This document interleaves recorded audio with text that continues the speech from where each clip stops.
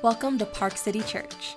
You're listening to our weekly message, where we hope you'll be inspired and encouraged to know and follow Jesus and welcome and serve others. Thank you for tuning in. All right, if you guys are following along, we are reading in 1 Thessalonians chapter 2 today, verses 1 through 16. It'll be on the screen. If you can turn there in your own Bible as well. I'll go ahead and jump in to our passage. For you yourselves know, brothers, that our coming to you was not in vain, but that we had already suffered and been shamefully treated at Philippi. As you know, we had boldness in our God to declare to you the gospel of God in the midst of much conflict.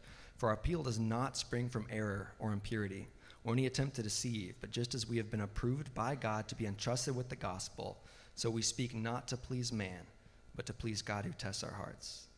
For we never came with words of flattery, as you know, nor the pretext for greed, God is witness.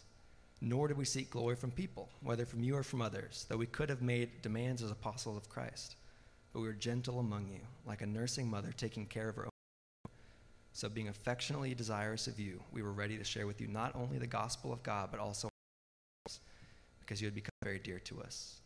For you remember, brothers, our labor and toil, we worked night and day, that we might not be a burden to any of you. We proclaim to you the gospel of God. You're a witness, and God also, how holy and righteous and blameless was our conduct toward you believers. For you know how, like a father with his children, we exhorted each one of you and encouraged you and charged you to walk in a manner worthy of God, who calls you into his own kingdom and glory. We also thank God constantly for this, that when you received the word of God, which you heard from us, you accepted it not as the word of men, but as what it really is, the word of God, which is at work in you believers. For you, brothers, became imitators of the churches of God in Christ Jesus that are in Judea. For you suffered the same things from your own countrymen as they did from the Jews, who killed both the Lord Jesus and the prophets, and drove us out and displeased God, and opposed all mankind by hindering us from speaking to the Gentiles that they might be saved, so as always to fill up the measure of their sins, but wrath has come upon them at last. I think just by means of introduction, I'll back up a little bit. We've been in 1 Thessalonians for a couple of weeks.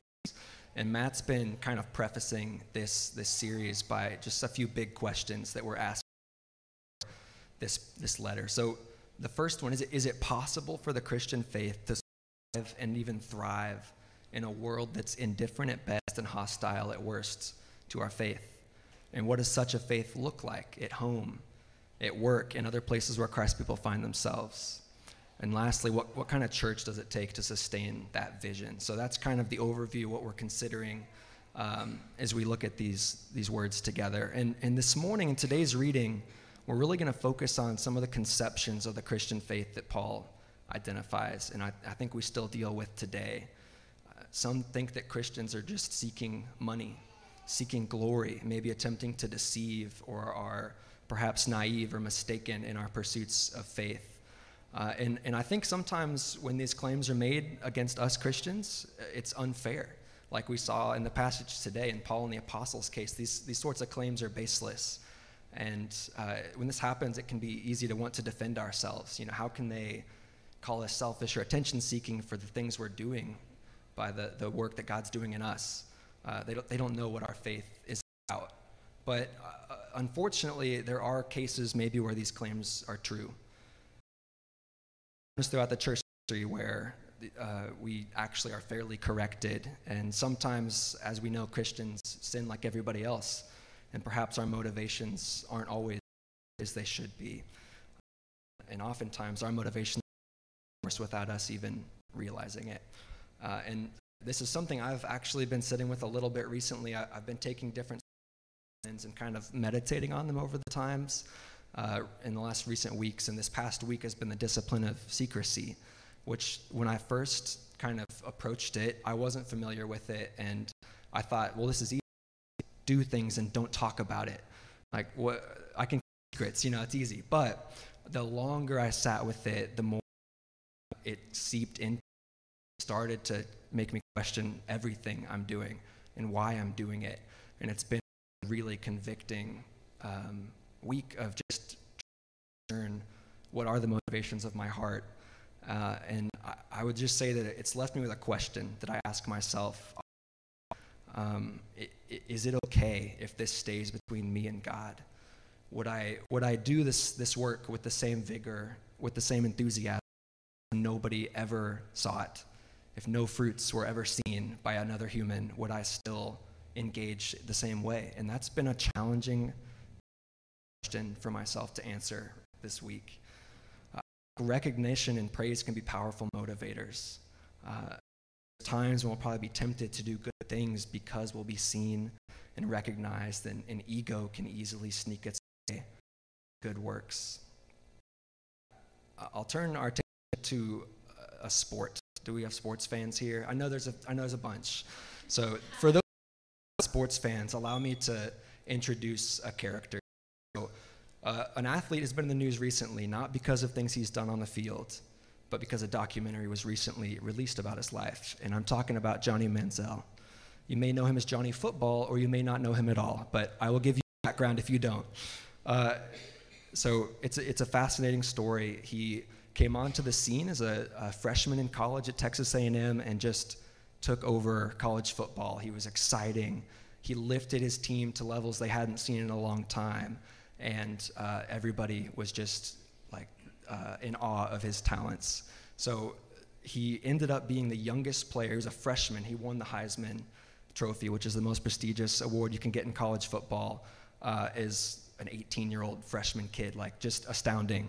And he went on to become a first-round pick in the NFL draft, which is just a huge accomplishment. So he promised to bring the same talent, energy, and spark to the Cleveland Browns and lead them to football glory. If you're following sports, you know that did not happen. So where did this go wrong? What we've learned is, and it became clear in the documentary that was just released about his life, his motivations just were not aligned with where people thought they were.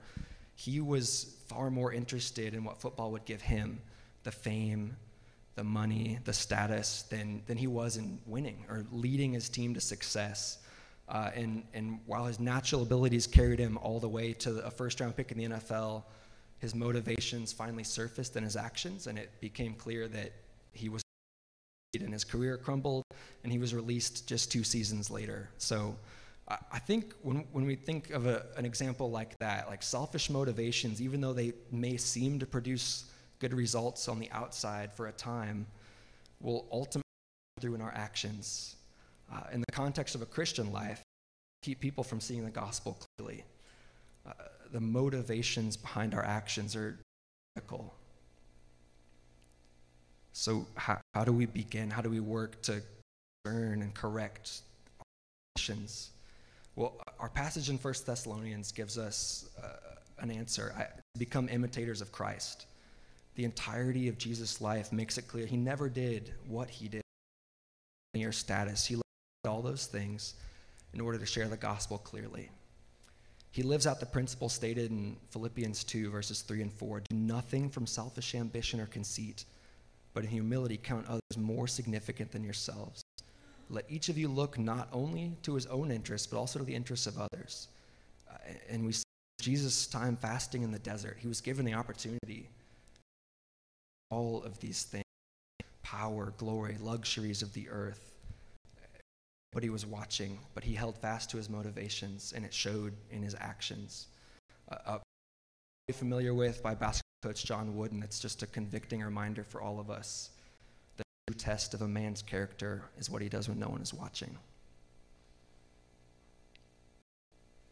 But even when our own motivations fail, we can look to Jesus. The more we look for us selflessly, the more we see how undeserving we are of the wonderful gift of salvation he's given to us. This is where we start to solve the problem of our misaligned motivations. We'll fail. We'll be tempted to desire things that are not aligned with God's kingdom. But we can become better at noticing. We can start to correct that the more we're aware of the motivations that are driving our actions in our hearts. And when we look at Paul, we can see how does he do this in our reading this morning. He was an influencer. He could have spent his time in Thessalonica demanding attention, obedience, respect, whether it was rightly deserved or not, but instead he takes on the role of a servant. Let's just look at some of the examples in the text this morning. He says, we were gentle among you. We were ready to share with you not only the gospel of God, but also our own selves. because you become very dear to us. Again, we worked night and day that we might not be a burden to any of you while we proclaim to you the gospel of God. Holy and righteous conduct towards you. And we exhorted each one of you and encouraged you and charged you to walk in a manner worthy of the gospel, worthy of God who calls you into his kingdom and glory. And these are all things that Christ did during his time on earth. Paul was imitating Jesus. So how might being an imitator of Jesus solve accusations against our faith that are actually unfair? It might be a little different than what we would expect. We might expect that imitating Christ would inevitably lead to just silencing all of those claims against us. But Paul doesn't really say that. In fact, he even says that one of the reasons the Thessalonians are imitating Christ is because they're suffering accusations. And Jesus' accusations were obviously false, and he was the perfect human. So there'll be times we're challenged, even when we are acting out of pure motives. God knows that, and he will ultimately handle it. And though he does find to defend the faith here, Paul and the apostles, notice how the reason Paul imitates Christ is not to justify himself, but to please the God who tests. Self-dependence, his self-worth is not dependent on how others view him. It's dependent on how God views him. And though suffering is never something Christians desire, his motivation is not to remove the suffering or the accusations against him. It's to share the gospel, please God, and lead others to him. So Paul employ a couple themes about throughout 1 Thessalonians: holiness and hope. They dedicate holiness, their motivations, God's, living according to the gospel, sharing it with the world in a way that God intended. And when they meet inevitable suffering because of this, they turn to hope and they hold on to that unbreakable hope, their efforts, and make things right one day. I'll just leave us with an example of how this can play out in the church. The early church lived through just some really devastating plagues that killed large numbers in the Roman Empire.